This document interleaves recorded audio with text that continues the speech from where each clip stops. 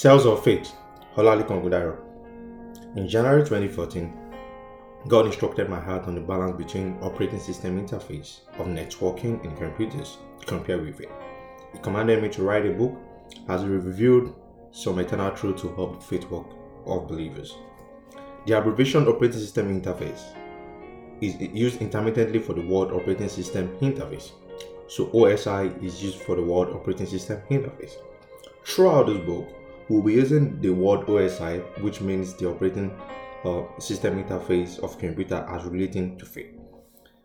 The operating system coordinates the activity that a user intends to carry out and keeps acting once they have not tampered with the principle guiding its operation until they achieve the desired result. Unlike what we have seen these days, where believers are trying to turn the tables around and become the user using God, the initial plan was not so. Ephesians chapter number 2 verse 10 says, "We are God's workmanship, thoroughly furnished unto good work." So a believer represents the system of God on earth. The operating system installed in him enables him to function and coordinate his Christian journey. Faith is one of the most important subjects in Christian journey today. It is impossible to talk about the Christian life and not talk about faith. In Ephesians 2, 7-18 says that in the ages to come, he might show you the exceeding riches of his grace in his kindness towards us through Christ Jesus. For by grace are ye saved through faith, not out of yourself, it is the gift of God. Ephesians 2:8 clarifies that the message of salvation becomes effective in a man's life through the response of faith. In the book of John, Jesus said, "If you do not believe, you are condemned already." Hence, the primary reason why people won't make it to heaven is just because of their unbelief. The faith walk is the operating system of every believer, and therefore the Bible says anything done out of faith is a sin and an illegal action. Habakkuk 2:4 says, "Behold, his soul which is lifted up is not upright in him. The just shall live by faith." We need to note a few words here: the just and his faith. This shows that living only occurs to a righteous man by faith. The Christian life is powered on by faith, and the extent to which he can keep on expressing his Christian nature is determined by how loaded he is on his faith walk. When a Christian refuses to walk by faith and chooses the pathway that is not of faith, he cannot fully express himself. It is only a matter of time before a such life gets shut down. You can imagine using diesel for a gasoline-powered car. It is only a matter of time before the car shuts down. Now, the word "just" here shows that faith is not just for every people, it is for a particular set of people to live by faith. And it's only a requirement for the just people.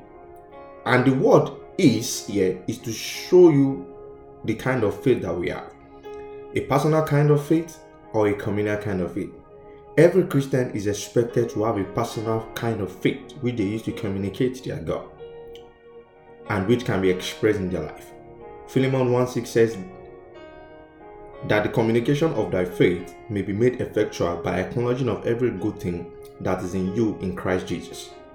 Your faith communication help you to acknowledge every good thing in you, just as every computer or electronic gadget has its own individual operating system, so every believer has embedded in them the operating system of faith.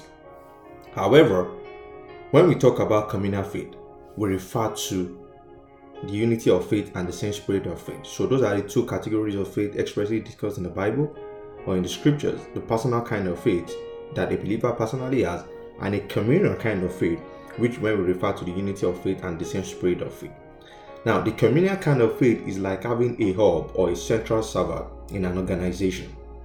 An instance is the data center where everyone gets internet, share files within and outside an organization. The major element to operate in a communal kind of faith category is also the personal faith of everybody that is in that community. So the personal faith of believers is important for us to experience what we call communal faith. To fully understand the operating system interface of faith, we are going to discuss the 7 application models of the OSI. And the 7 OSI model is divided into 7, is referred to and is called application of faith, session of faith, presentation of faith, transport, network, data, and physical. So these are all the application of faith we are going to discuss in this book. Chapter 1, application of faith. One of the greatest things about operating system is that you can use them to run several applications. For instance, you're running an app on games, dictionary, an health app, social media apps, and a lot more. This is also the same for the model of faith. Faith can be used in running several applications in our life. We use it daily in our lives to trust God as believers for every situation of our lives, to surrender to His Lordship, having Him always at the center of all things, reaching out to everything and making sure everything is open before Him and nothing is hidden from Him, even though God sees it all. So we use our faith to run several applications. You are believing God for something in your finances, believing God for something in your marriage, you're believing God for something in your career. You use faith also to run several applications. The same way with a phone or a computer uses the OS to run several applications. As we have come to experience it, we realize that God rules in the affair of men is not a cliche but an established truth. God is interested in every areas of our life. As much as He just doesn't want to get us saved, He is also interested in going through the journey of life with us. Searching through the scriptures, we have seen a God that is interested in all spheres of life: governance, education, economics, military, health, and a lot more. In fact, the truth of it is that this book is also a revelation of a side of God which shows that God is aware of information technology. Capacity and upgrade. The application model will not be fully grasped if we cannot explain the concept of capacity and upgrade. Every operating system has a capacity which determines the number of applications that it can run. Romans 12:3. For I say, through the grace given to me, to every man among you, not to think of himself more highly than he ought to think, but to think soberly, as God has dealt with everyone according to the measure of faith. So Romans 12:13 talks about the measure of faith. God deals with everybody according to the measure of faith. So hence, faith is quantifiable. It is measurable. The Hebrew word for measure is called metron, which means a particular portion or a determined extent has been given to a particular individual. However, the Christian faith is supposed to be upgraded so that the operating system can function very well to its best capacity. Operating system often slows down when a lot of applications are being run on it and they don't have the capacity to run all the applications. In the same vein, having too much of application is one of the reasons Christians rarely get the results that they desire. Or oftentimes it slows them down and it causes them to be faint in heart and cannot wait even on that desire in which they want to actualize. Just like a focused search is better than an haphazard one. A focused prayer is better than a general wish. However, there's a concept that is made for every believer in relating to an increase in the capacity of the operating system. In order for us to be able to look at this, for an application for our operating system of faith, or our faith to be able to run our application seamlessly, it is important for us to look not just at our current capacity, but to also look at how can we increase our capacity. However, we know that the number of applications that a device can run is limited to the initial capability of a system or faith, as the case may be. Now let's look at how the Christian faith can be given more capacity. Romans 10:17 makes us realize that faith cometh by hearing. So the operating system of faith is embedded as a default operating system into a believer by the hearing of faith. The hearing of God's word is what gives us, brings us into that deploys that operating system into the heart of a believer.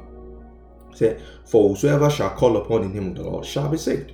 How then shall they call upon him who they do not know? And how shall they believe of him who they have not heard of? And how shall they preach except they are sent?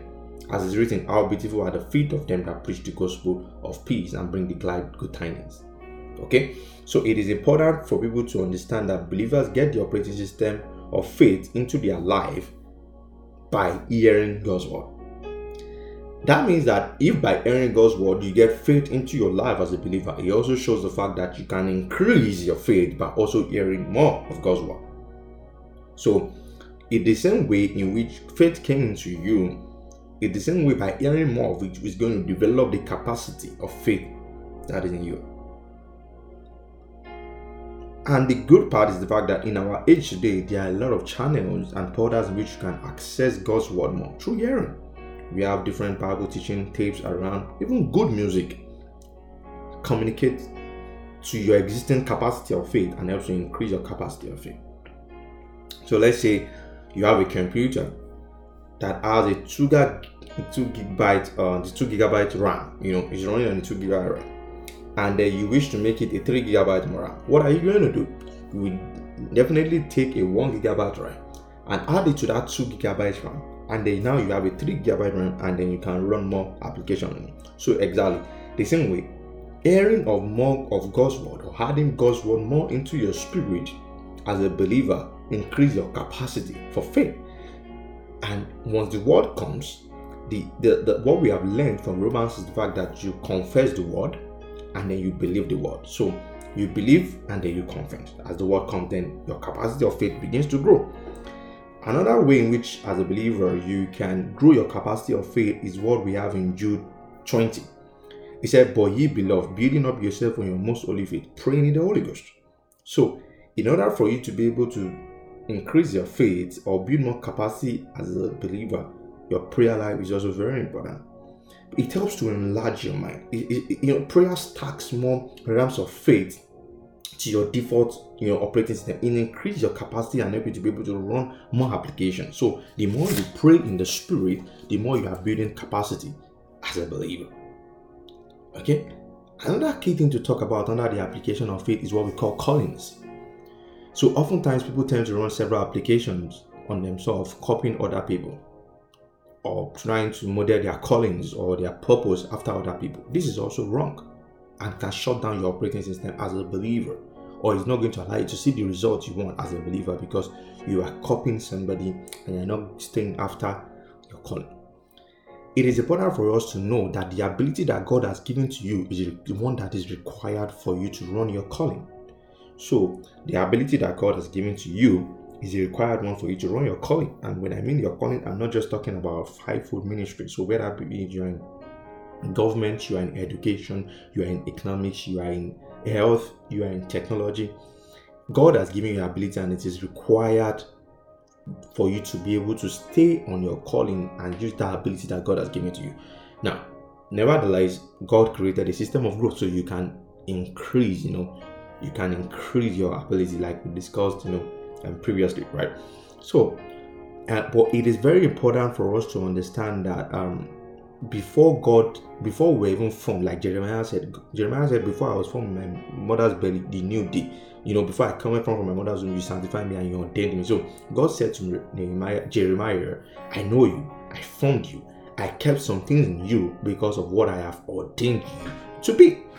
And that is also the same for every believer. So God put some innate capabilities in the life of a believer in order for a believer to be able to express and be able to fulfill their God's given calling, and that makes us see that God has, it's important for us to understand that God has placed them capabilities, into every believer in order for us to be able to function.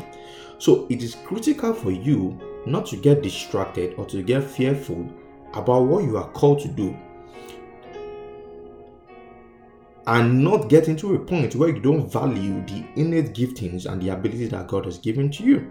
So, for instance, when you pick up a Samsung phone and the maker tells you that the operating system is embedded in Samsung phone, everything changes because you know the condition and how the phone will function. So if you are purchasing a mobile device, by looking at the manual or by looking at the the manual, of the phone, you know what the phone can do and you know what the phone can do. So it helps you to be able to operate the phone from an optimum perspective to function optimally. So believers also ought to do the same. So by praying to God, by reading God's word, by paying close attention to yourself, you should be able to know that this is what I have the ability to be able to do. Now, God created a system of growth, then you can grow as well. But it's very important for you to understand the fact that if you are not growing, at least baseline, understand the fact that, I have the ability of God in me to be able to do what God has created me to do. So if you are probably doing what somebody else is being called to do and you're not getting results, you need to check that. Okay, so it is very, very important for us to understand it. So don't respond based on what you do. Respond to situation based on the trust that God has released His ability in you. Okay, now let's talk about apps, since we are talking about application of faith in this chapter.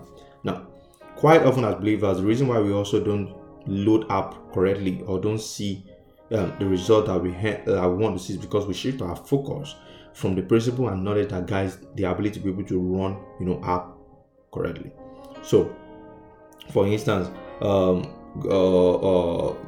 somebody says they are trying to load an application or on a business or career. For instance, you're trying to start a new business, you're trying to venture into a new career. Now, there are principles that guides what you are doing there. Now, in Daniel 9:2-3, Daniel said, I, Daniel, understood by books. So we understand that even Daniel, who is part of the all of the faith in Hebrews 11, says that I, Daniel, understood by books. So Daniel says, I understood the principles, the knowledge, and the rules that guide what I wanted to do. So if you're trying to venture into something new, business or career, it is important for you to have that understanding of the fact that if this thing is going to work by faith, I have to have knowledge about it, like a very good knowledge. Understand by books what is written, what has been communicated in that way. Okay, you need to get that knowledge in that particular area you want to delve into. It's very, very important. One of my favorite preachers, Pastor Poju Oyemade of Covenant Christian Center Nigeria, once shared that he told his ushers in his church to go and browse the internet on the best ushers in the world, study them, put at work the principles that they are applying, in order for them to be able to operate in their office, excellently. And I have seen them, and it is key for people to understand that. So that people study people and they put it into work in their life, especially when they are delving into a particular role or they are trying to carry out a particular upgrade in a particular place. Acquire the right knowledge. If you are going to operate by faith, knowledge is important. And Daniel, a member of the Hall of Faith listed in Hebrews, said, I, Daniel, understood by books. So when you see people that are doing, they are getting, interesting results, massive results, it is important for you to understand, either in their career, ministry, or whatever it is that they are doing, it is important for you to understand the fact that they've probably studied some things and they are putting those things into work. That is why they are getting the result that they have seen. I have been opportunity to see, the libraries of some successful people, and it is quite amazing. Okay, and the beautiful thing, in fact, that knowledge is not just available for a particular set of people. That's another key thing. Knowledge is widespread in our generation. So knowledge is not just for a particular set of people. You can get it. You can acquire that knowledge you need. You can go for that knowledge you need. There are books, there are blogs, there are podcasts, even on real estate, on marketing, on sales. There are a lot of devices. There are a lot of information and resources that are available to us right now. A lot of even excellent online free training platforms. You want to learn IT, there are a lot of all these platforms, okay, where you can go and gain the knowledge you need in some areas, so that when you have gotten that knowledge, you can bring it into your life, begin to put into application, and you see your faith load beautifully, swiftly, and seamlessly. Another thing that is key for us to discuss is what we call endless genealogies. So when Christians are not getting the result that they desire by faith, or faith is not loading correctly, it's sometimes because you have filled your application. If you're in a mobile phone, right? There's sometimes your phone will tell you you have a lot of junks, or you have a lot of wrong application that are competing for the right application. So that is also is applicable in our Christian faith, in our Christian walk. So when we refer to apps here, I'm not talking in terms of apps like Stripe or Division, because that's what people will probably think about. I'm fighting somebody, or I'm in strife with somebody. Well, those are key things also, but that's not what I'm talking about. I'm talking about endless genealogies. A lot of Christians have gotten themselves trapped in some endless genealogies that manifest itself in some form of argument, inconclusive discussions. arguments, inconclusive discussions. And the truth is that some of us were even, these conversations have been going on, even before some of us were giving battle. And I say continuing, and you load yourself with those kind of apps so much, and it chokes the real app that you want to run, or the real result you are looking for. It doesn't allow you to get the result that you want. Okay, for instance, a discussion around, should a woman wear trousers or not wear trousers, right, has been going on for a very long time, right? Now, Timothy, 1 Timothy 1:4 and 2 Timothy 2:16 says something. It said, neither give heed to false fables, endless genealogies, which minister questions rather than ungodly edifying, which is in faith. So what they do is that they're always making you to question your faith, but they don't edify. So you need to be careful of those kind of applications. Okay, in 2 Timothy 2:6, he said, what should you do? He said, shun profane and vain babblings, which they will increase into more ungodliness. Right? So it is important for believers to ask themselves, these conversations I'm engaging myself in, does he have an answer in the end, or are they just endless genealogies? Okay. Some people don't even pay attention to themselves in order for them to be able to know the key things that they're supposed to be able to do. Okay, so it is very important for you as a believer to ensure that you go and acquire the knowledge that you need to acquire in order for you to be able to get the result that you need to be able to get. Right? So that is also very key. Now, one beautiful thing I also want to talk about, in apps, as we're talking about apps also, is the fact that you need to understand that as a believer, you need to sharpen your knowledge. I've spoken about that. I've spoken about Daniel, right? One of my role models said something that the fact that you're a believer does not give you the right to suspend your brain. You need to maximize your brain, to its capacity, to optimum capacity. There's a joke that I heard several years ago that says, when believers get to heaven, they will see a lot of people with fresh brains. So somebody asked that, where do you think brains will be fresh most? And they said there will be a lot of fresh brains in heaven because people didn't use their brain. And the fact that you are a Christian or a spiritual man does not give you the right to be able to suspend your brain. Okay, that is very, very important. 2 Timothy 2:15 says, study to show yourself approved as a workman that needs not to be ashamed, rightly dividing the word of truth. So it is very important that you must study, you must give in yourself to a school of knowledge, you must give in yourself to a study of works and a study of patterns, a studying of things. You should know how to write breathtaking proposals. Okay, if you don't know how to seek mentorship, attend those prospective aptitude questions before you go for that interview. Don't just pray and don't have the time to be able to sit down and be able to study before you go for that interview. Okay, it's very, very important. Okay, and another thing that I was going to talk about is the fact that, so before we round up endless genealogies, now I also like a place in 1 Thessalonians that says 5:21. I said, test all things, hold fast to that which is good. So it is important for you to understand the fact that as a believer, test all things, hold on to that which is good. That's what it is. So concerning when you see that, these are taking my time, these are endless genealogies, because you need to clean up your OS. You need to clean up your OS as a believer. You need to because when you are operating your phone and it says you have a lot of junk apps, what do? You pick those junk apps, you delete them, right? The same way you also do for your Christian walk and also for your faith.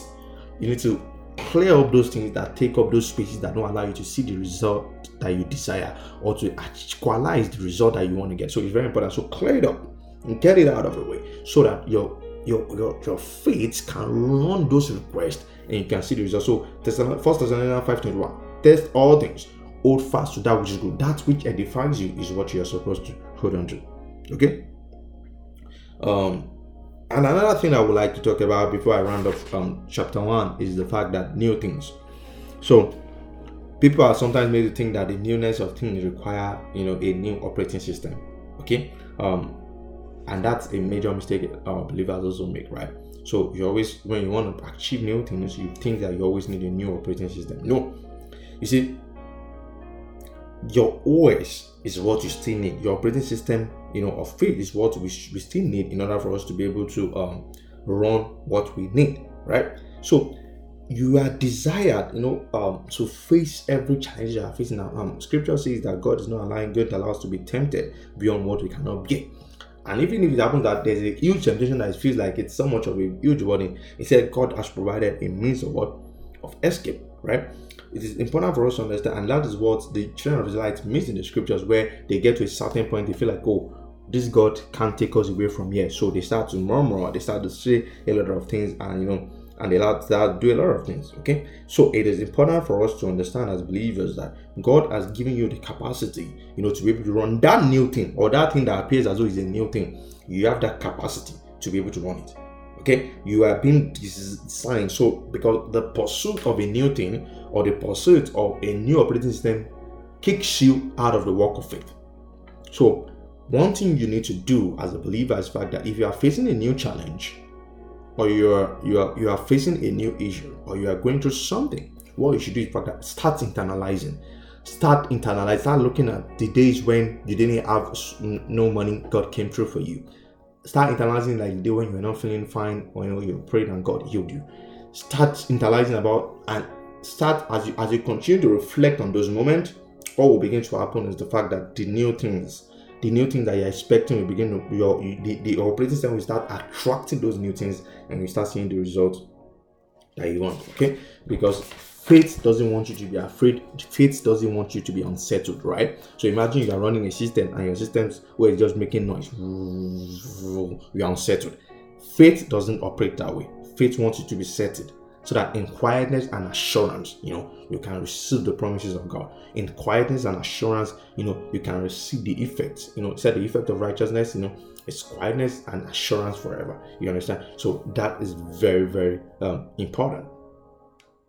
Okay. Chapter 2, sessions of faith.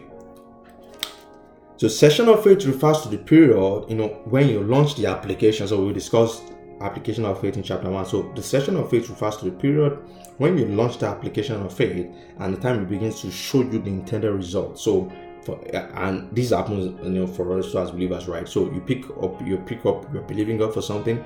It might happen very fast. It might take some time before it happens, right? So, and one key thing I want you to notice here is the fact that because people often abort this period or this particular topic, right? If you pick up your mobile phone, you load the app, and the app is still loading, and you close the app, are you going to see the app load? No way, because you have closed the app. Okay, so it is very important that you don't abort it. So that's very important, and that's why Scripture talks about patience. It said when we allow patience to work, it said we'll have everything we need, we'll be complete. That's in the book of James, and we'll lack nothing, right? So people ask often like, what is patience? So patience is waiting with the right attitude. So patience is not just like, oh, I'm waiting because God says I should wait. It's because you are waiting, and the posture of your heart is also with the right attitude, right? Now, one key thing that we also need to understand is the fact that now, who determines the seasons of answers? The season of answers is determined by God. Okay, the Bible says God makes all things beautiful in the season. That's in Ecclesiastes 3. Okay, so we need to believe the truth, the fact that God makes all things work together for our good. God doesn't just exist in our past or in our present. He's also already in the future. So when God brings you the result of that you desire, believe something, understand something, that all things are working together for your good, right? So Peter inquired of Jesus to walk on the water. He commanded him to come, and the moment Peter was coming, so just to make further emphasis about closing the application, so the moment he said, Peter, can I walk on water? Jesus says, come, and he started walking in water, right? And the moment he closed the application, what happened? He began to sink. So while the fact that he was already working, at the moment he just decided to give himself to the other environment or the happenings in the environment, what happened? The application was closed. And the moment the application was closed, no result again. So it's very important for us to understand that. So that is in Matthew 14:28-31. Okay, so it's very, very important that we don't allow our environment to communicate to us or to disturb us, because the moment they start disturbing you, you want to close the app and you won't get the result that you want. So let's talk about patience, right? So patience is one of the fruit of the Spirit, and believer is expected to work on it and to ensure that it guides every moment of our life. Patience isn't just waiting, but waiting with the right attitude. In fact, some other fruit of the Spirit are the result or stems from a walk or a living in patience. right? He said in James 1:3-4, he said, knowing this, that the trying of your faith works out patience. And when your patience is perfect, he said, you'll be complete and you want nothing. Okay? So that's very important. So patient is in the session of faith. This is the stage where patient will operate. Okay? We can have desired results, no, but we want if we're staying patient. Okay? It's important for you to understand the fact that the meekest man in the Bible had a momentary period of anger, and that made, that just aborted, God's plan for him to enter into the promised land. So it's very, very important for you to understand, don't allow that momentary period of anger to stop into the patience that you have been building all along, right? Now, as I've said, it is God that determines how long, it's going to take, in order for you to be able to see the application that you have clicked or that you are loading with your faith to be able to get the answer to it. Okay? But also there are a few things that you can pay attention to, like we discussed in chapter 1, capacity upgrade, right? Those things are also very, very important, so that by the time you are in your patient season, by the time you are in your patient season, you are not getting palpitated. Your heart is not becoming faith, right? And saying that God is the one that ultimately determines when our session of faith to close the result that we did, that does not mean that God is slack. 2 Peter 3:8 says God is not slack concerning the promises, right? The honest truth fact that God really wants to grant you the desires of your heart. And that's what you must understand as a believer. God really wants to grant you the desires of your heart. However, God doesn't want us to be pressured by time or to feel that you are losing out of time. Okay? He has made all things beautiful in his word, in his season. In fact, one place I love a lot in Ecclesiastes 3, it says God has set eternity in the heart of men. And what it means when he says God has set eternity in the heart of men is the fact that he wants us to consider things from an eternal perspective. So everything that you are requesting from God, everything you are believing God for as a Christian, let faith work out patience. Let it bring forth a fruit of patience. Okay? Stop considering, it is happening for this person, it's not happening for me. When is it going to happen? It is going to happen for you. You are a child of God. God is not withholding everything good from you. The scripture says, if he didn't withhold Jesus from us, said, how much more shall he give us all things free? And that's it. Okay? It's very, very important, because you wonder, for instance, now, okay, I mean, Abraham was believing God for a child, right? Even though Abraham went ahead, he jumped out of faith to go and have another son. That was not the child of promise. So I would rather receive something from God that aligns with God's will for my life than jump out of my way to go and get something for myself that doesn't align with God, because that might be a thorn in the flesh, or that might be a serious struggle for myself. Very important. So what are the things to avoid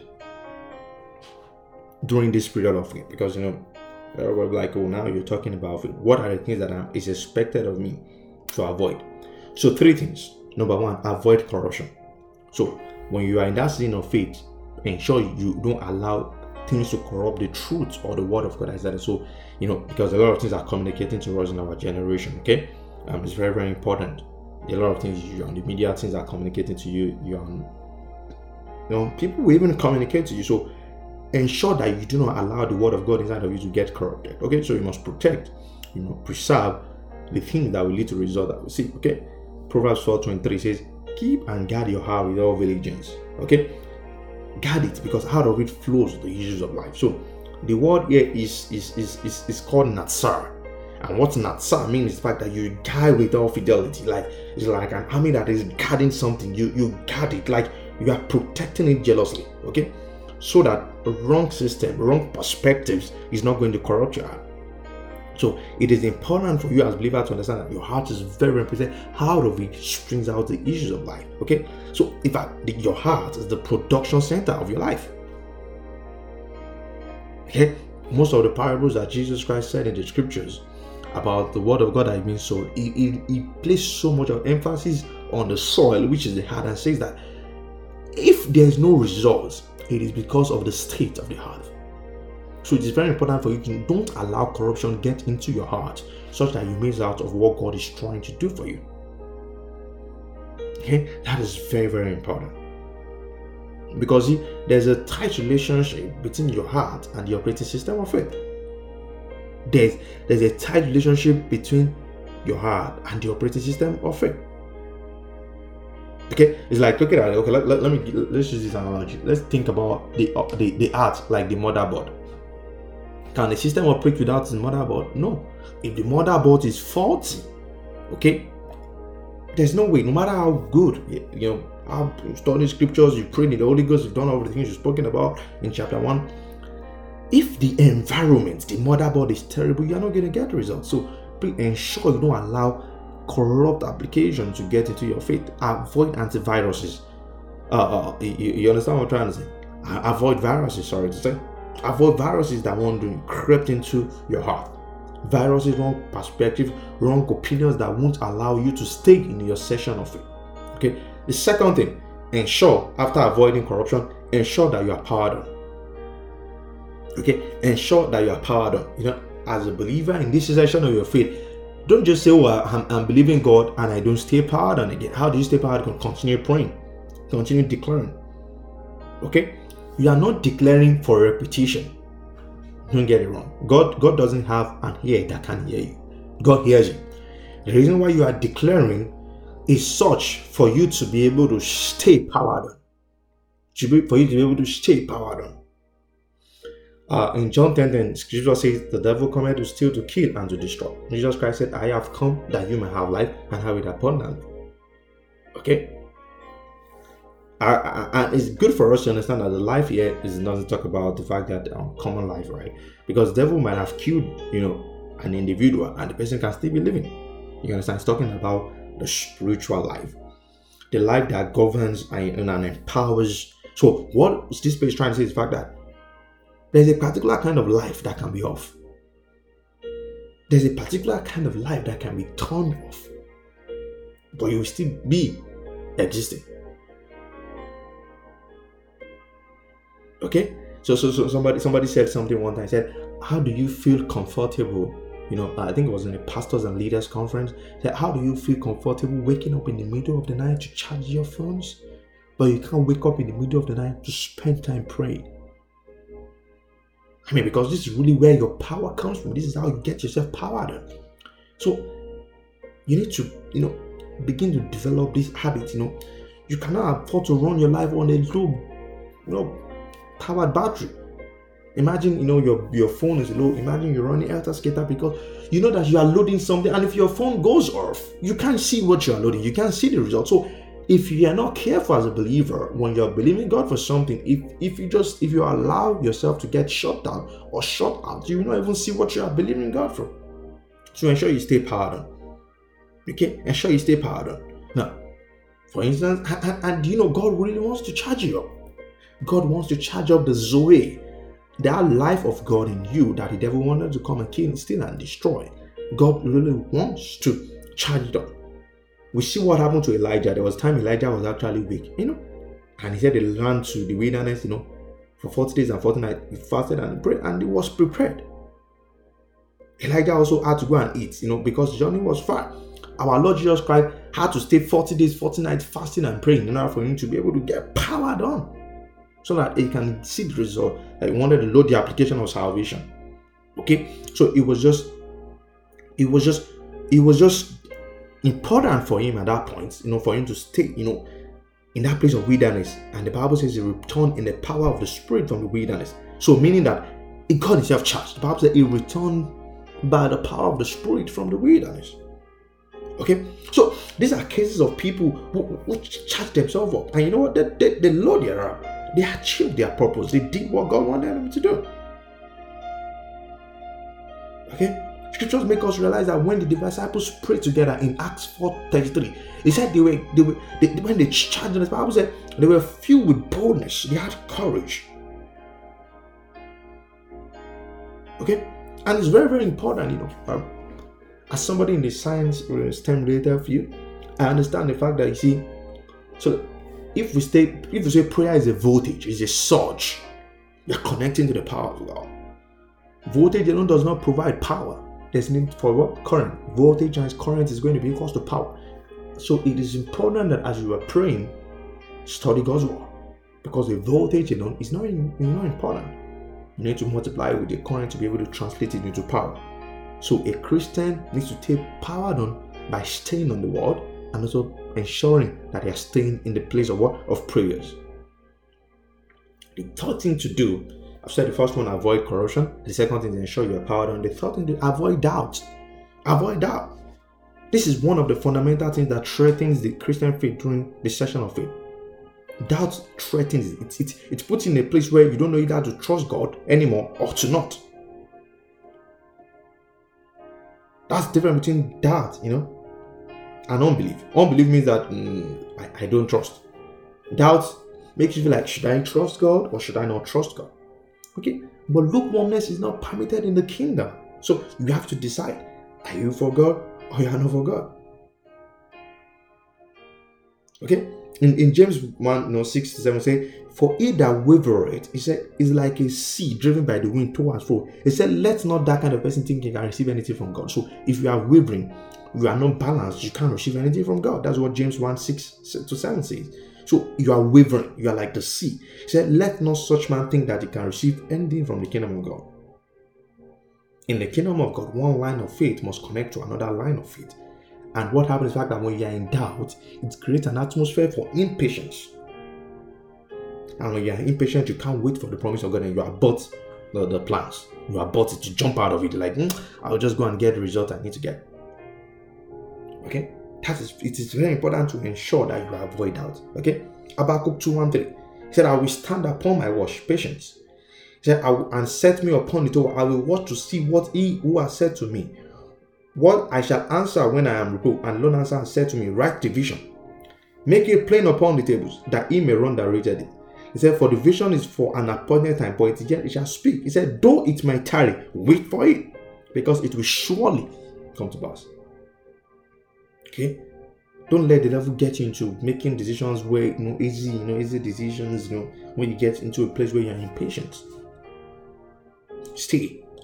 Let patience, but let faith work it out patient, and when faith has worked it out patient will do its own work. When faith patience is complete, you have everything you need, and you will lack nothing. Chapter 3, presentation of faith. Every time faith is applied to a particular situation, it must be properly presented. Faith has its situation to respond to, and it's circumstances. So, faith has some specific situation that it responds. So, faith has a particular area or a particular geography it can operate in. Okay? The Christian life is supposed to be lived in an atmosphere of grace atmosphere. What I mean by grace atmosphere is an atmosphere of grace. Therefore, grace is the circumference or the environment in which faith can be applied. So anything that is outside what grace covers, or what grace says, or what grace says I can do, or what grace says I exist for, faith cannot be applied outside it. So when faith is applied outside the territory of the sphere of grace, because grace means the fact grace is from God. Grace means not your own works, but of the dealings, of the capabilities of God. So when faith is applied outside the sphere of grace, it becomes works. That means you turn into a works territory. And when you're in a work territory, it is open to human ability, is open to the devil, is open to the devil, demons is open to them. Okay? So a part of the example is Abraham and Hagar. Abraham went into Hagar, she had a child. And I'm thinking did Abraham ever think that God honored his faith when he went into Hagar? No.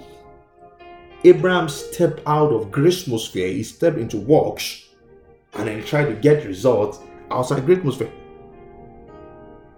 Romans 11:6 said, if it is by grace, then it is no longer by works. Otherwise, grace is no longer grace.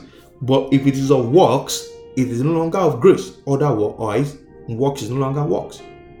So this helps you to be able to make a decision between an action that is carried out in an atmosphere of grace or or that of works. And in order for you to be able to access grace, you need to use faith. In other words, for faith to produce meaningful results, it must be closely evaluated and appropriated in a right environment. This is also very important for our internal composition because it's going to help our faith to respond to the result that we desire. So let's look at a few part in the scriptures. An example is a centurion man that mentioned to Jesus that said, "Oh, he has a servant that was that was in Matthew. I said he had somebody that was sick and that Jesus Christ should come, and heal him. He said he had somebody that is sick on his roof." Okay, and he told Jesus Christ that, hey, if you speak, I understand authority, and if this other thing is subject to your authority, you don't need to come. It's going to happen. My servant will be healed. And Jesus Christ said a statement afterward. He said, "Go thy way, as thou hast believed, so be it unto thee." It is quite amazing. He recognized that this man presented a such kind of faith that had no limits or boundaries to seeing what he desires come to pass. So he exemplified a kind of faith that communicates no barrier in manifestation. So one key thing is we need to understand for here is the fact that this man presented a kind of faith to Jesus that says, I understand the fact that faith does not have barriers. Faith does not mean that you have to be physically there. Faith does not mean that you have to be in that room. Faith does not mean that yes has to be given to you or that approval has to be given to you because you are physically there. Faith says because you believe, it can reach out to those spaces. Faith says because you believe, it can acquire or it can get you the kind of result that you need.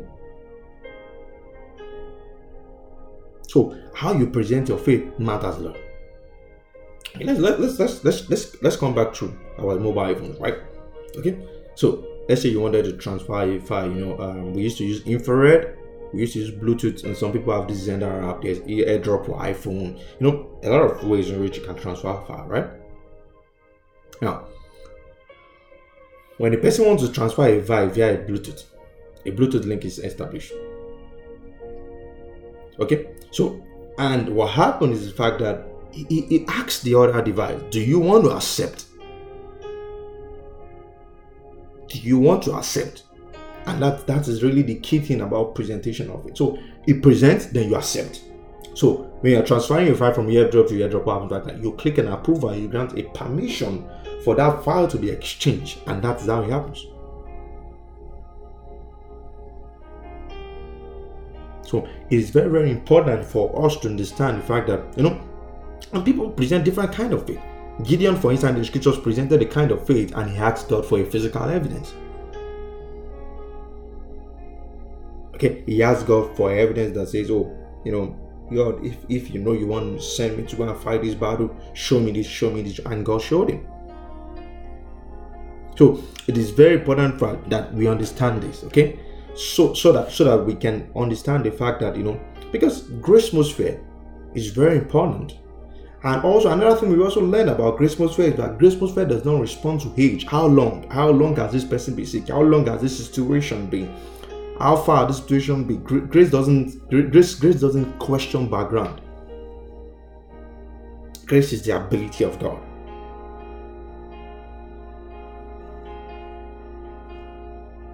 So it is very, very important, because there was a child that was sick and that was blind from birth, from John 9, and disciples were trying to ask, maybe something happened in his family, maybe somebody did wrong, and Jesus Christ said, no, it doesn't matter. It doesn't matter. It doesn't matter. Grace does not question background. So it's very, very important to understand. So different people present different kind of faith. So, and the presentation of your faith matters a lot. Remember that woman in the scriptures that, when Jesus says, even the food that was particular for a particular set of people can be transferred to these kind of people because he saw a particular kind of thing. Okay, so let's look at key things that can help you when you are presenting your faith. Okay, the first thing is persistency. Okay, very important, very important. Scripture says in Matthew 15:22-28, he was talking about a woman from Canaan that came out and says, I was crying, "O son of David, my My daughter is, grievously vexed with the devil. And Jesus Christ said to him, he said, I'm not sent to you. I'm sent only to the lordship of Israel. And the woman kept on, and Jesus Christ said, this is another demonstration of faith. This woman was demonstrating her faith with persistency. And Jesus said, okay, you know what? Let's close this gap between who I came for, or who were the people that deserved it, and people that appeared as though they are not deserved it. Now, you understand the fact that Jesus Christ has not yet died, and so it's not the Lord for all. When Jesus Christ died, he created a space for this kind of people to be grafted in, to be part of the promise. Scripture says, we that were once alien from the promises of God has now become, partakers of the promise. Okay? What Jesus said, this woman has demonstrated her faith. And that was sorted for the woman. So persistency is one of the key ways to express our faith to God. Okay? We also see some parables, remember the story of that persistent widow in the scriptures in Luke 18, the one that kept on persistent, kept on asking. She said, asking. She persisted in the place of her inquiry. And I was sharing the parable, and he said, even if the judge was a wicked person, then you have to let him go. Look at also what Jacob did. He said, I will not let you go until you bless me. He said, I will not let you go. So persistence is a key tool. Is a key tool in order for us to be able to experience the things that we desire that God does for us. So in Jude 1:3 says, beloved, when I give diligence to write unto you of the common salvation, it was needful for me to write to you and exhort you that you should earnestly contend for the faith which was once given unto you. So Paul was telling Timothy that to contend for the faith. So you need to earnestly contend. You need to be persistent. The moment you give up, it means that you are close to the operation of faith and it's no longer fortunate. So we need to be persistent in the place of our praise, in the place of our confession, demonstrating an unrelenting and unwavering faith for what we are believing for. Don't give up. Okay? Because when you give up, you cut short the expectation of a desired result. Don't give up on your marriage. Don't give up on your children. Don't give up on your job or your career. Don't give up on your life. The plan of the enemy is to get you to a place where you can give up. So you need to get to a point as a child of God where you say, I won't give up on myself in this situation or in this life as far as God has not given up on me. And that is how you stay afloat in the storms of life. Okay, it's very, very important. There's a story I love a lot, and it's very long, about the story of the lepers. There was supposed to be a war, and people were hearing noise, everybody was scared, people didn't want to, people didn't know what was happening. That was in 2 Kings, 7:3-10, they were fighting war, people were scared, people didn't want to go. And scripture says there were some lepers. They had the reason to give up, but they were like, of what point is it if we give up? Of what point is it if we abort what God can do? Of what point is it if you say, oh God, I don't want to trust you no more? Of what point is it if you have journeyed this far? Remember what Galatians, says, Paul says in Galatians, he said, how do you want to complete this work that you have started in flesh? How do you want to perfect it in flesh? When flesh says you are afraid, be fearful. They will kill you, they will murder you, you don't deserve it. You are the weakest. You don't have the connection, you don't have the network, you don't have the resources. But these lepers, they said, we are not going to give up. And you know what happened? When these lepers began to approach the camp of the enemy, you know what happened? The Bible said, God compounded the foot of lepers. He said, and the foot of these lepers was sounding like that of a mighty army. So, because they decided not to give up, they were persistent. They were persistent. So, as they begin to, go further, people that couldn't walk, imagine. The Bible said they were sounding like that of a mighty army. Okay, you have to learn how to be able to persist. David ran towards Goliath, and in that moment, the whole of heaven has to rise up. This guy can't lose. This guy has proclaimed our name. He has proclaimed his faith. He has proclaimed his trust in God, and he's taking a huge step towards that thing, and he's bringing it down. So, what are the giant steps that you need to take in your career path? In your businesses. I want us to stop right now and make this confession. Thank you, Lord Jesus, for what you are doing in me right now. I might not be where I want to be, but thank you, Lord, I am not where I used to be. I see the glory that is about to be revealed with me, in me. Yes, Lord, I see it, and I submit myself to the process. Therefore, I am making bold steps in my faith walk. I am stepping out in faith. Even though the environment might not be fair enough, I am stepping out. I am making those progress. I am making those calls. I am going to those places. I am doing those presentations. I'm sending those proposals. In Jesus' name. All right. Speaking about persistency, let's talk about next. Next is building steadfastly, choosing a particular gaze, choosing a particular focus. Very important. Very important. The Bible was talking about the time when Paul was preaching in Acts 14:9. The Bible said people were steadfastly building and they were looking at him. So another way is steadfastly build. Now, what does it mean to build? Because people ask now, what does it mean to build? You need to consistently build. Start imagining the picture, because one thing God wants to do is to create a picture of your image in your head. Okay, and so it's very, very important. We must consider that God is involved in the area of your life. God wants to be in every area of your life. Okay, but don't lose the image of what God has promised you and where God says He's taking you to. So He told Abraham that as far as your eyes can see, so steadfastly building, steadfastly building. The Bible said, looking unto Jesus.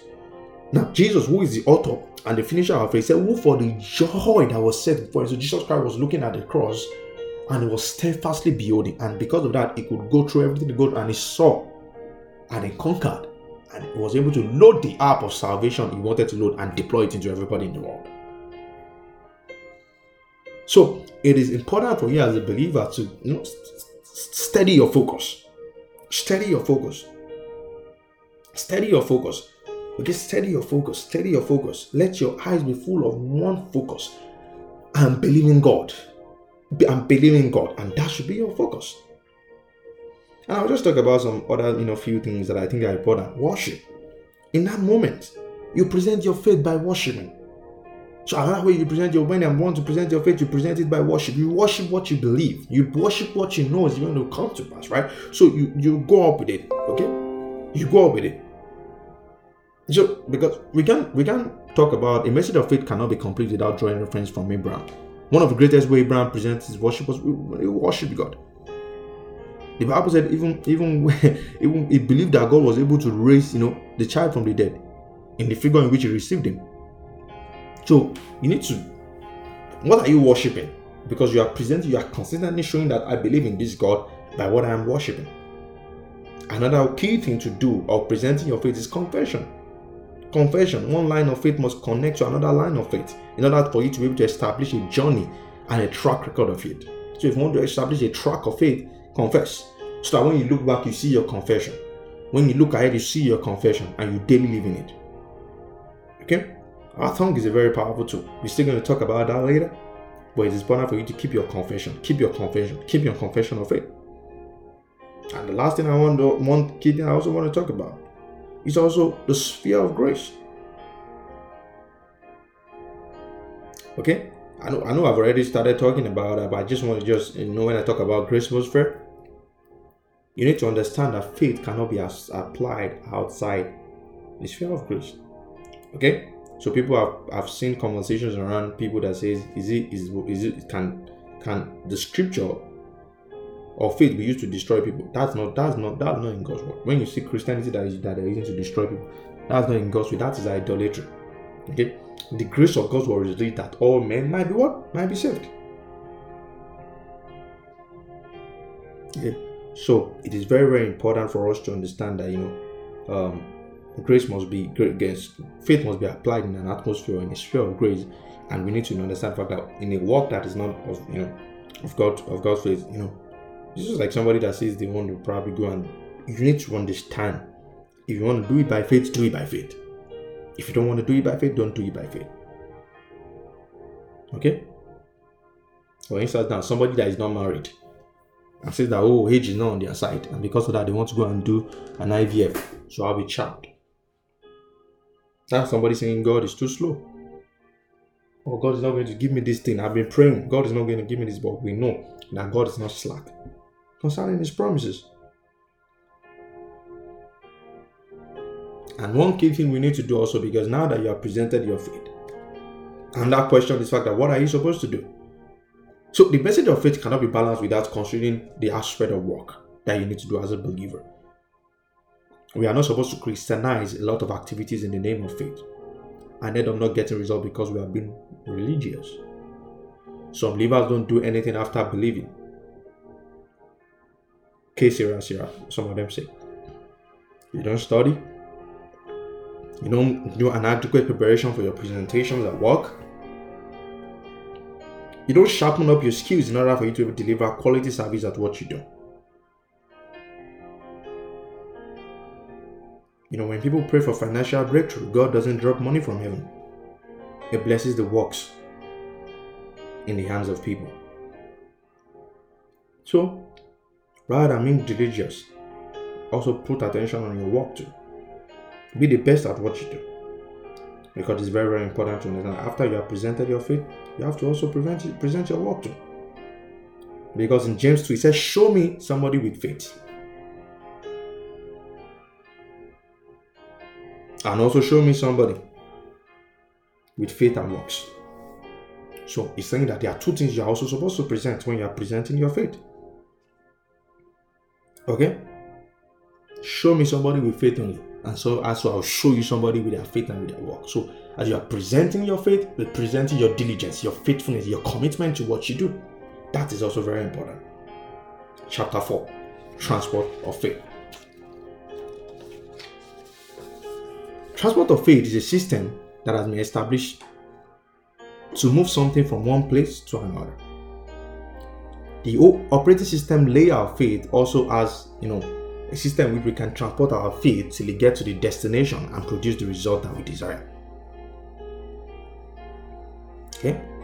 Now, the session of faith is quite important because it shows that we have a temporary session before movement begins. So, let's look at an instance. Somebody wants to play music, on the phone. You click on the media app of your device, right? Once the operating system picks up the instruction, it uses that transport mechanism to reach every area that it needs to reach in order for the media app to be able to function. So, the session basically deals with how long it will take for information to get to those areas. Now, the session talks about how long. The transport layer talks about what carries these instructions. Because now you want to carry out an instruction. What carries these instructions to those areas to be able to bring forth what you desire? We will consider the heart and the mouth as the vehicles that are used for the transportation of faith. They are the model for the transportation of faith, and they need to function together coherently in order for there to be movement. The non-cooperation of these two, heart and mouth, can render the process of faith inactive. In Romans 10:9-10, he said that if thou shalt confess with thy mouth the Lord Jesus, said thou shalt believe in thy heart that God has raised him from the dead, thou shalt be saved. For with the heart man believeth unto righteousness, and with the mouth confession is made unto salvation. So let's talk about the heart.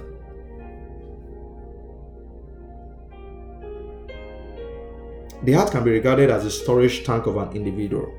It is the place where movement commences. So the heart is like the storage tank of an individual. It has stored in it for lubricant. When you're driving a car, you have a place where you store your fuel, lubricant, everything that your vehicle needs in order for you to be able to operate. But one key thing is very important. If your car is going to be able to do what you expect to do, or you want to drive your car around, it must have the right fuel combustion, the right fuel mix. Some people call it mix, right fuel. So the right words must be combusted in your heart before movement can begin. You see, Proverbs 12:25 said, anxiety in the heart of a man causes depression, but a good word makes glad. So if a good word is mixed in your heart, then there's progress. But when wrong words, inappropriate conversations are in your heart, it causes anxiety. And he said anxiety causes what? Depression. It causes drowsy. You are drowsy, there's no motion, you're just there. But when a good word is spoken, a right word that mixes appropriately in your heart, it begins to produce the results you want to see. The second vehicle that we're going to talk about is the mouth. That whatsoever you believe, then you say. To believe without saying is say, I have a gasoline in my car, but I'm refusing to start this car. So it is very important for you to say, okay, now that you have gasoline in my heart, this is the storage tank of the individual. It's a fertile ground. It's where the word is being sown. Then next is like, I need to speak, because if I believe, I will speak. And you know what? The mouth has been discovered. Research has shown that the mouth is actually connected to every part of the body. So every time an individual speaks, it activates all the systems of the body. It activates it. So when people don't speak, or when people don't declare things, it's because their heart is empty. So it's like saying that if you don't drive or you can't go for long, it's like saying that how much of fuel do you have stored in your car? So in order for faith to be transported, the mouth and the heart must be connected. Isaiah 29:13 says, wherefore the Lord said, in as much as these people draw with me with their mouth and with their lips they do honor me, but they have removed their heart far from me, and their fear toward me is not by the precept of men. So in Isaiah 29:13 we see that the mouth is not in conjunction with the heart, and there's no motion, and God is not pleased with that. In Matthew 15, it also talk about the fact that they draw near me with their mouth and but their heart is far from me. So it is important for us to realize that the journey of faith starts from the heart, not from the mouth. The heart is where the fuel, everything is initiated, but you need the mouth in order for motion to start. For that transport to be able to start, you need the heart. So when the word of the heart, when the word of God, which is in our heart and is residing in our moves from our mouth, motion starts.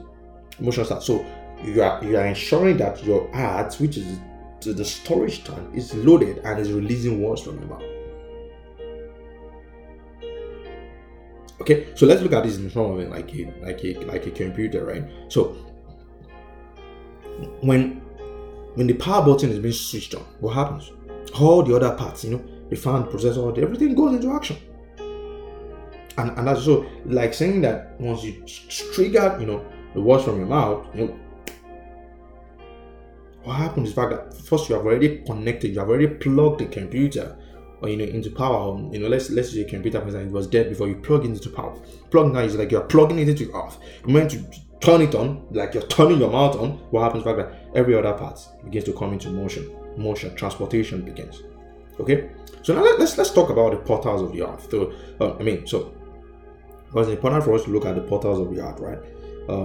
So the heart is very pertinent because now we're talking about the fact that it's a storage tank of an individual. It's very expedient for us to consider how it can be accessed, and for us to be able to understand that what do I store, the right mix. Because I've said that if you don't mix the right words, anxiety in the heart of a man causes depression. But how good is a word that is spoken in due season? So we're able to establish the fact that we need to have the right words planted in our hearts. Matthew 13 14 to 23 speaks a lot about this, right? So it's very, very important for us to look at it. There are a lot of parables that Jesus Christ spoke about that talks about having a good word in your heart. It's very, very important. It says when anyone hears the word of God, and doesn't do it, there are different people, they hear the word of God, they don't do it. But before we even let's talk about when the word of God is being sown in our heart. The Bible says that different people, the word falls into the roadside. Some people say it falls on the stony ground, it falls on different places. You understand what I'm trying to say? Some people say it falls among the scripture says it falls among the thorns, fall out different places. And it says, but when it falls into a good heart, into a good soil, it produces fruit. It said it produces some 160 and some 30. So what are the portals of the heart?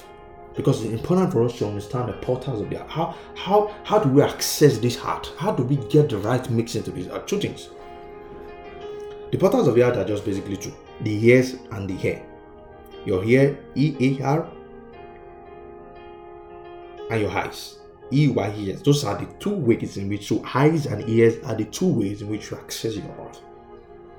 Okay, so it's important for you to understand that. So and one key is the fact that if you say you can access it through that, so that means that you can close and open it for your benefit. So I can close my eyes, I can close my ears for the benefit of my heart.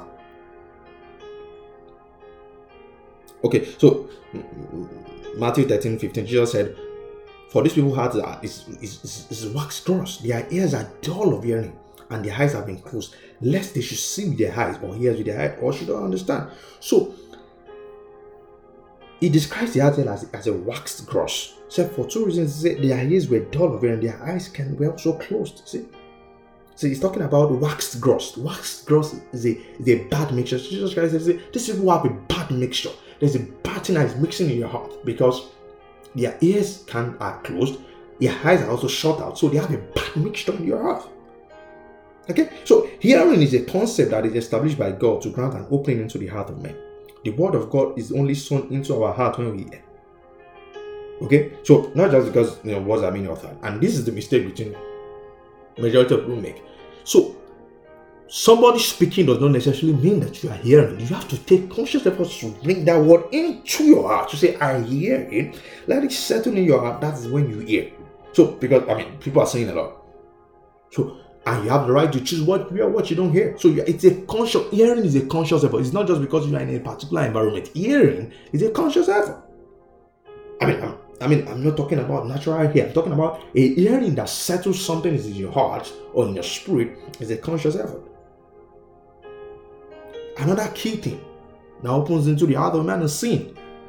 Sin is an important gateway into the heart.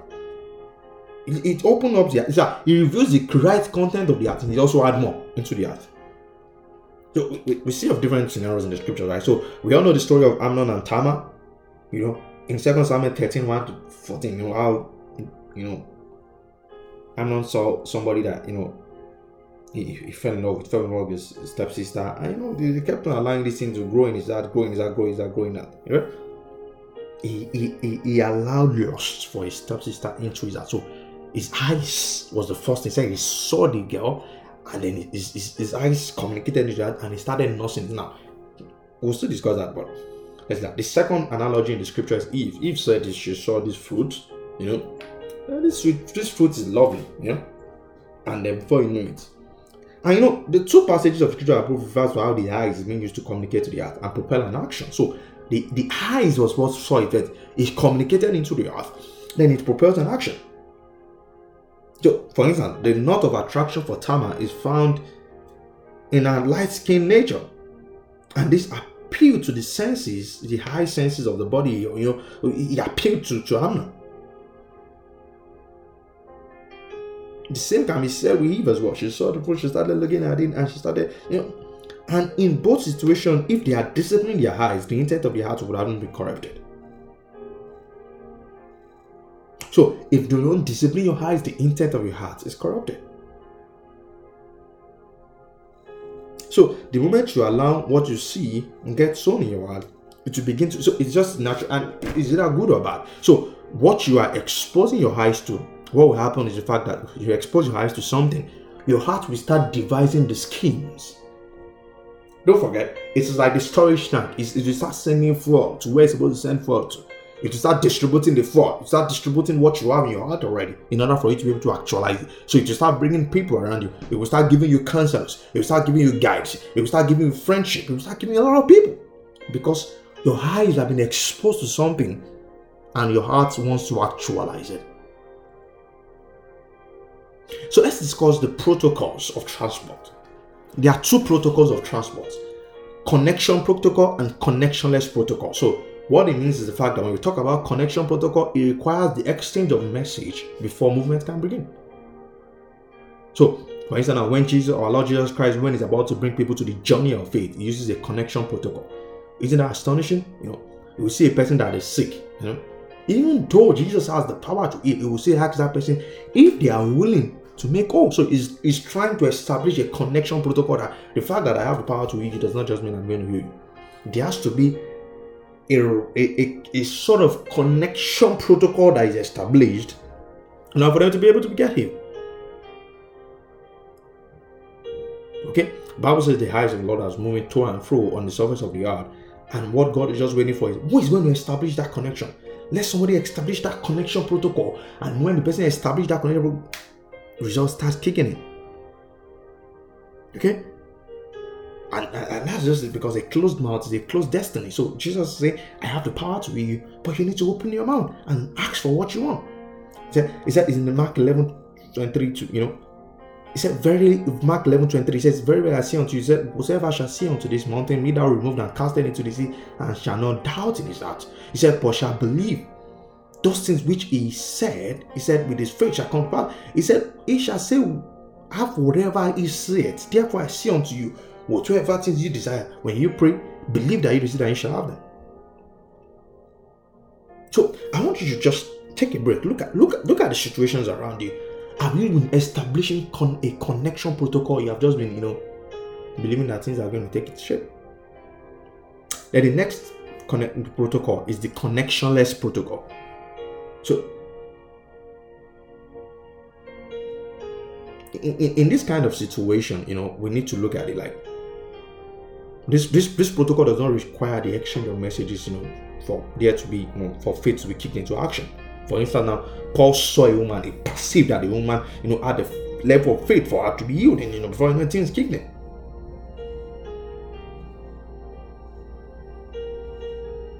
Okay, so it is important for us to understand the fact that connectionless protocol is also very, very important. So it's like connectionless protocol is like you have a spiritual sin. It can nearly be perceived around you that this person has a certain dimension of faith for a particular healing that they are believing for. So it's like the person is around you, but you can see that this person really has this. It's like they can smell it around you. There's a perfume of faith. There's an aura of faith that's around that person because that person is believing God for something. So that is connectionless protocol, and sometimes that happens. People receive results from that.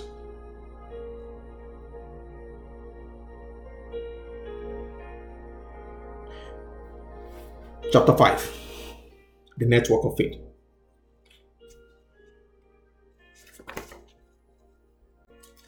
The network of faith is used to determine the path in which our faith's quest will take. So now you're transporting your faith. You need to know what path is this faith going to take? What path is it going to take? We need to know that God really wants us to enjoy the best. So all these concepts are not to make things complex for us. This concept just to help you understand where exactly is my faith work. That thing that you are believing God for is for you to understand and look for it. And by listening to this audiobook, you can find the missing link and begin to work on the missing link. Okay, so in order for us to be able to discuss network, of faith, because network acts on data, and we'll discuss data in the next chapter. But it's good for us to understand some key things: addressing and internet. So, what does addressing mean? So, for those in IT that probably listen to this book already understand what I mean. When you are trying to send, something from something and receive something from something, addressing is critical. Okay, one of the major things that we can keep things in mind when we are talking about networking of faith is addressing. Before a faith quest can begin, it must be properly addressed. Every challenge or situation in life one faces must be given a code and a unique address. Now, where do you find this code or unique that is in God's word? The word God is full of addresses that are used for a specific situation we face as God's children. Jesus, when he was tempted by the devil in Matthew 4:4, he gave address for almost all the situations. He spoke about Deuteronomy 8:3. So you as a believer, you're supposed to find addressing your situation, not from any other place, from God's word. Address your situation from God's word as a child of God. Yes, I'm not trying to say you shouldn't take encouragement or opinions from people, but every encouragement and opinion you take from people must also align with God's word. And you see, when you talk about address, it is unique, it is specific. Because if you don't have an address, then you don't have a particular destination you are going. You understand what I'm trying to say? So, for instance, Daniel understood this, the Bible said he positioned himself in a particular way and he started, sending up his prayer, sending up his request. Okay, there's a place in Revelations 8:3-5 that says, then another angel came and stood, and having a golden censer, there was given unto him incense that he should offer it with the prayers of saints, upon the golden altar which was before the throne. And the smoke of the incense which came with the prayers of the saints ascended up before God out of the hand. And the angel took the incense or the censer and casted it, on fire, and casted it onto the earth. And there were voices and trudges and and earthquakes. So these places, people prayed, their prayers went onto the Lord like an incense. Now, answer is coming. The answer is being poured back, is casted upon the earth. Now, this is a very powerful scripture, because you look at it like, what exactly does this really mean? Why are we talking about a prayer that is going up like an incense and a prayer that is coming down like an incense? So, when you pray to God, you send a prayer with an address, okay, that you have found in God's word. And however, the response to this prayer also comes in an amazing way. So, the angels are casting your responses into the surface of the earth. So, they are casting several responses on the surface of the earth. So your ability to be able to receive your response back is the same address that you have sent. It's coming back in that same address. You have established a network link that you are using to send and you are using to receive. And this is why our prayer needs address, so that I can send and establish a link and I can use it to receive back. So, because when you have a appropriate address, you know how to stay, you know where to stay, you know what to do, and you know how to prepare for the manifestation of what you are inquiring from the Lord. Okay, so you know how to stay, you know how to prepare, because you now you have sent a particular prayer with a particular address, and it helps you to be able to change. Because, for instance, you're believing God for something, you start changing your location, start changing where you're going to, start changing who you're talking to, because what? You need to position yourself for the addressing that you are used to have that thing, so that when that thing comes back, you can recognize it. Okay, now let's talk about internet. So the network of faith also needs internet, just like regular ways, we have internet, to stay connected, okay?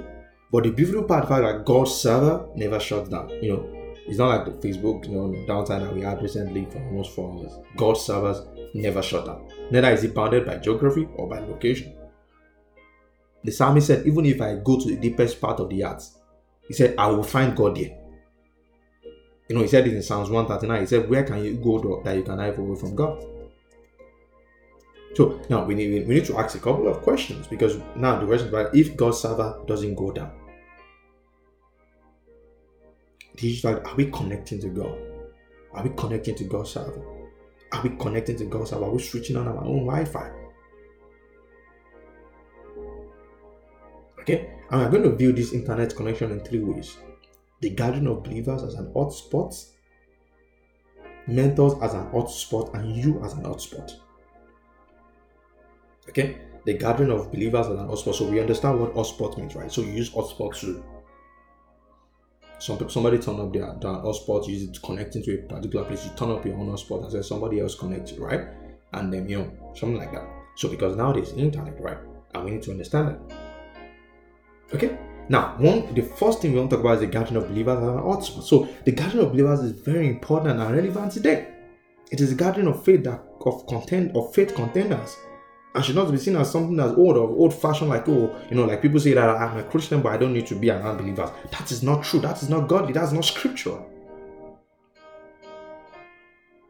Okay? Christianity is not a call to isolation. God places a high value on fellowships, relationships, community, and gathering of saints. And this is very true. If you search through the scriptures, you will see, even if you say a church has a particular floor, there's still another church that probably don't has the floor that you are seeing somewhere. You can't say across all areas, all the churches there have a floor. Okay? Because one beautiful way to look at this fact that when you have a product, right, and you say, oh, this product is fake. Now, nobody starts a product from a fake. Everybody starts a product from an original, right? So go for the original. Don't let the enemy get to a point where you get isolated. Okay? Because see, someone that said, out of Zion, the Lord shall bless. Zion is a place where, it's like Zion, a gathering of believers. Okay? In Psalm 133, 133, one of the shortest chapters in the Bible also says something that was very important. It said, how good is it when brethren dwell together in unity? It said, it's like the precious ointment from the head of Aaron. It said, it flows from his beard, it said, down to the skirt. It said, in this, and as the dew of Hermon, and as the dew that descended upon the mountains of Zion, it said, from there the Lord commanded blessings forevermore. So it's very important for us to understand. Let God pronounce blessings forevermore. So it is important for you as a believer to understand the fact that God wants you to be in the gathering of believers. Because when you're in the gathering of believers, faith is exchanged. Faith is exchanged. Don't neglect the assembly of brethren. Hebrews 10:25 is important. It's very important for you to stay knitted, stay connected with the brethren, stay connected with the body of Christ. And you know one beautiful thing about it, when we come to when a Wi-Fi or an hotspot is being operated, it doesn't matter. It doesn't matter your color of your skin. It doesn't matter whether you are Latin, you're Hispanic, you're African, you're white, you're red. It doesn't matter, because a Wi-Fi does not care about if you're using T-Mobile, AT&T, MTN, Globe, or whatever it is, or Vodafone or something. It doesn't care. A Wi-Fi is open for all. The moment you have access, you have faith as a believer, you can connect. And one key thing is when you are going to connect with expectations. Expectation plays a major role. Because what expectation does for you is that it brings you closer in fellowship with that hotspot. So think of it this way. If somebody switch on their hotspot for you and they move far away from you, what happens? The strength of how you can access or begin to request, begin to become less effective because you are journeying away from that person. The same thing with faith. What expectation closes the gap, it bridges the gap, it brings you closer. There were certain places where Jesus Christ got to that he couldn't perform a miracle because Jesus Christ was the hotspot of miracles. It was the hub. It was the hub that could perform those miracles. But he said these people, they didn't even have faith. They didn't even believe. They had low expectations. And because of that, there was this that they couldn't access. They couldn't access.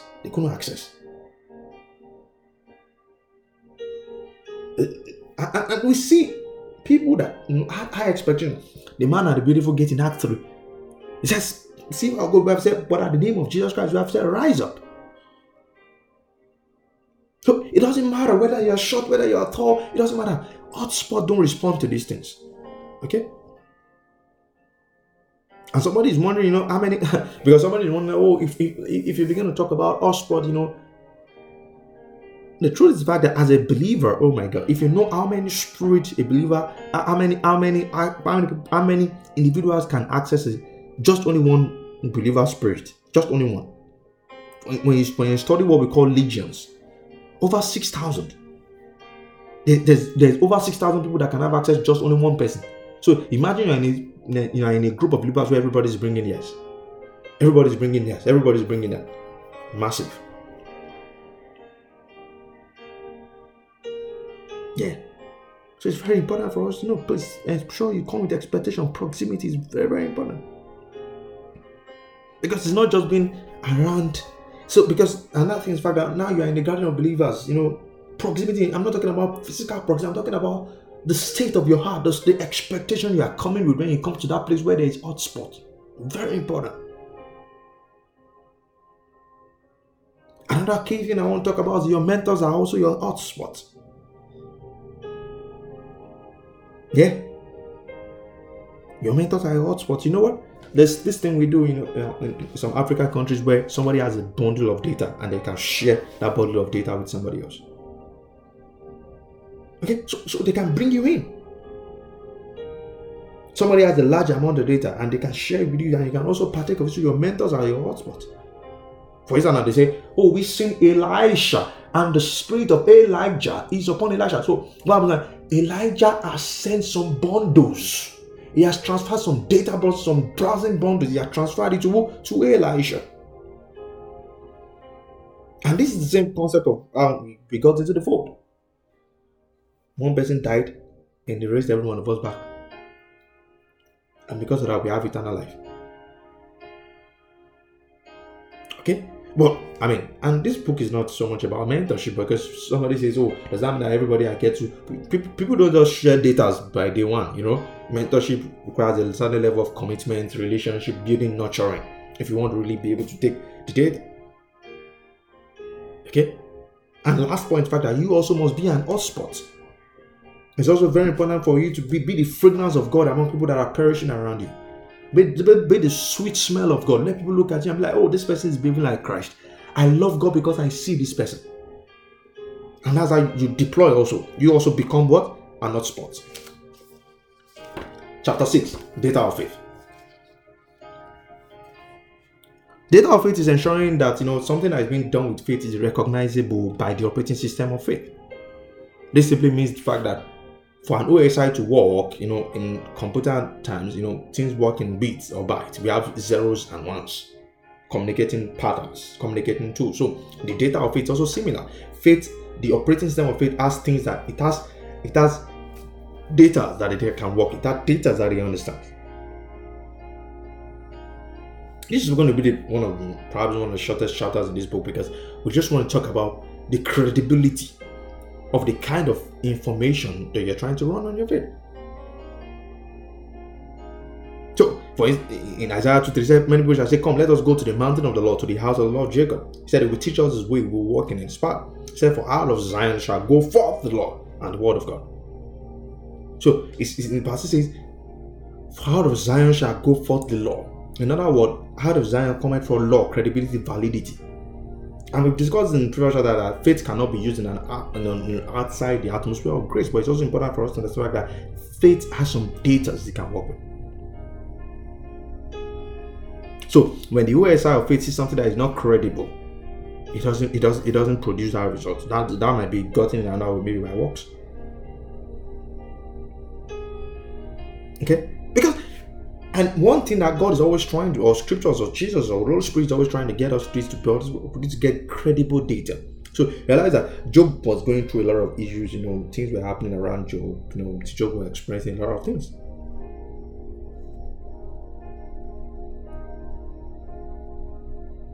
And he said in Job 42:1-5, he said, the Lord has answered and said, now that thou canst do everything, thou that odest thee, who is it that hideth counsel from? He said, therefore have I understood that I understood not the things that I want. So Job was at the point where he feels like he knew a lot. He first feel like, I know a lot. I can get all the results I want to get. But what happened is the fact that as he began to realize the fact that I don't have the credible thing to get the result that I want to get.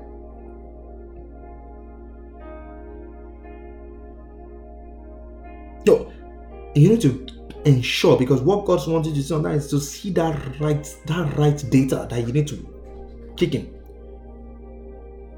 So because our minds get corrupted, so sometimes you have to ensure that and we've spoken about ensuring that your OSI does not get corrupted. Also data, you have to ensure that you keep the data pure. Paul said that you should not be corrupted by the simplicity that is in Christ. 2 Corinthians 11:3. So as believers, you have to ensure that credibility. When we talk about credibility, the fact that something that is credible, that aligns with God's word, is very important. So as to wrap this up, let's just look at the form of data. So we have established that it's important for us to understand that what are the forms of data. So we look at it because data needs to be in a form that can be spoken about the zeros and ones in our normal computers or in our phones. So it's important for us to understand the fact that what are the form of data. Your data must be spirit, or let me say spiritual. He said, we having the same spirit of faith, we believe and therefore we speak according to what's written. That's why it's called the spirit of faith. So for the OSI to be able to operate in faith, it must be seeing your request as a spiritual request. It must be seeing your spirit, because the letter kills, but it's the spirit that gives life. So, and often this is why we see that some of the actions that people take by faith, they are not always propelled by human senses, because they're spiritual thought. So sometimes in the place of prayer, you're believing God for something, you're praying, a spiritual thought drops into your head. You act on it, faith picks it up. So you need to ensure you can separate between your sensual, because I'm not trying to say you should suspend your senses. I've said that already, in some of the chapters of this book. It is important for you to understand that the OSI of faith gets to action when it's being activated by an instructions that comes from the Spirit. And when you look at all the heroes of faith in Hebrews 11, 7 to 38, you look at all these people.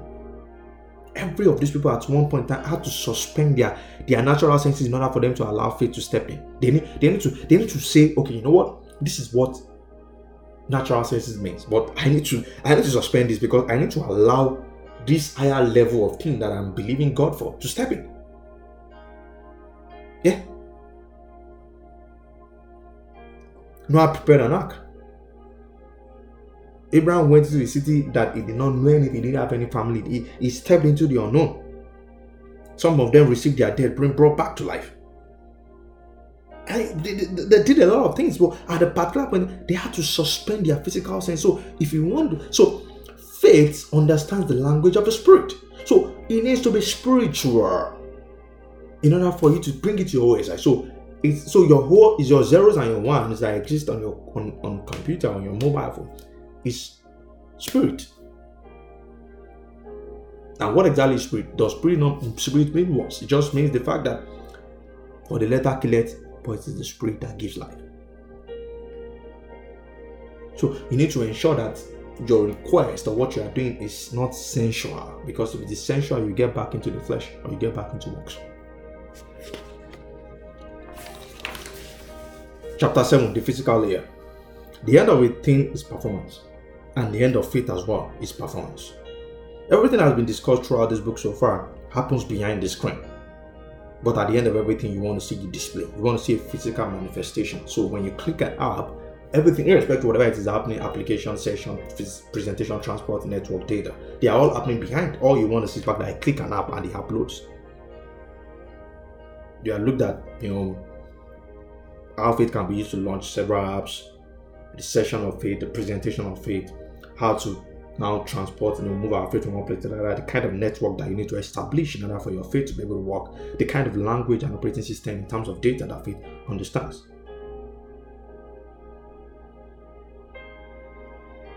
I'll say the words of Wolfgang, a German poet, novelist, playwright, and philosopher. He said, if a man writes a book, let him set down what he knows. I have enough guesses of my own. I didn't write this book out of guesses. I wrote this book out of personal convictions, things that I've personally experienced in my life. And my prayer is that for everyone that is coming across this book, that you find your faith journey fulfilling enough. And that everyone that is reading this piece or that is listening to this book audio book, that you win through life, that you go through life with your faith and you conquer.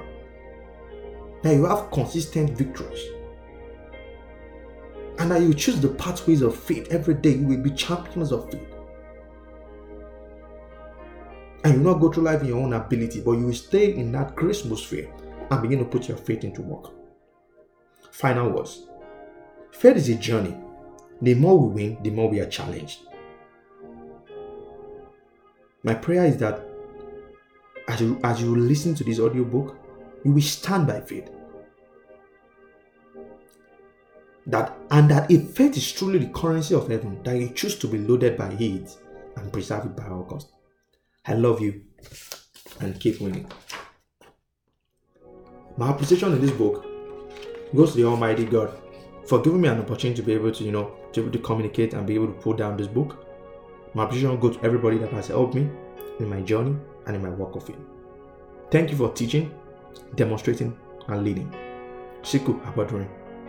Okewole Sheyi. Oloke Dimeji. Toyosi Awoshoshi. Okpadrin Olaluwa.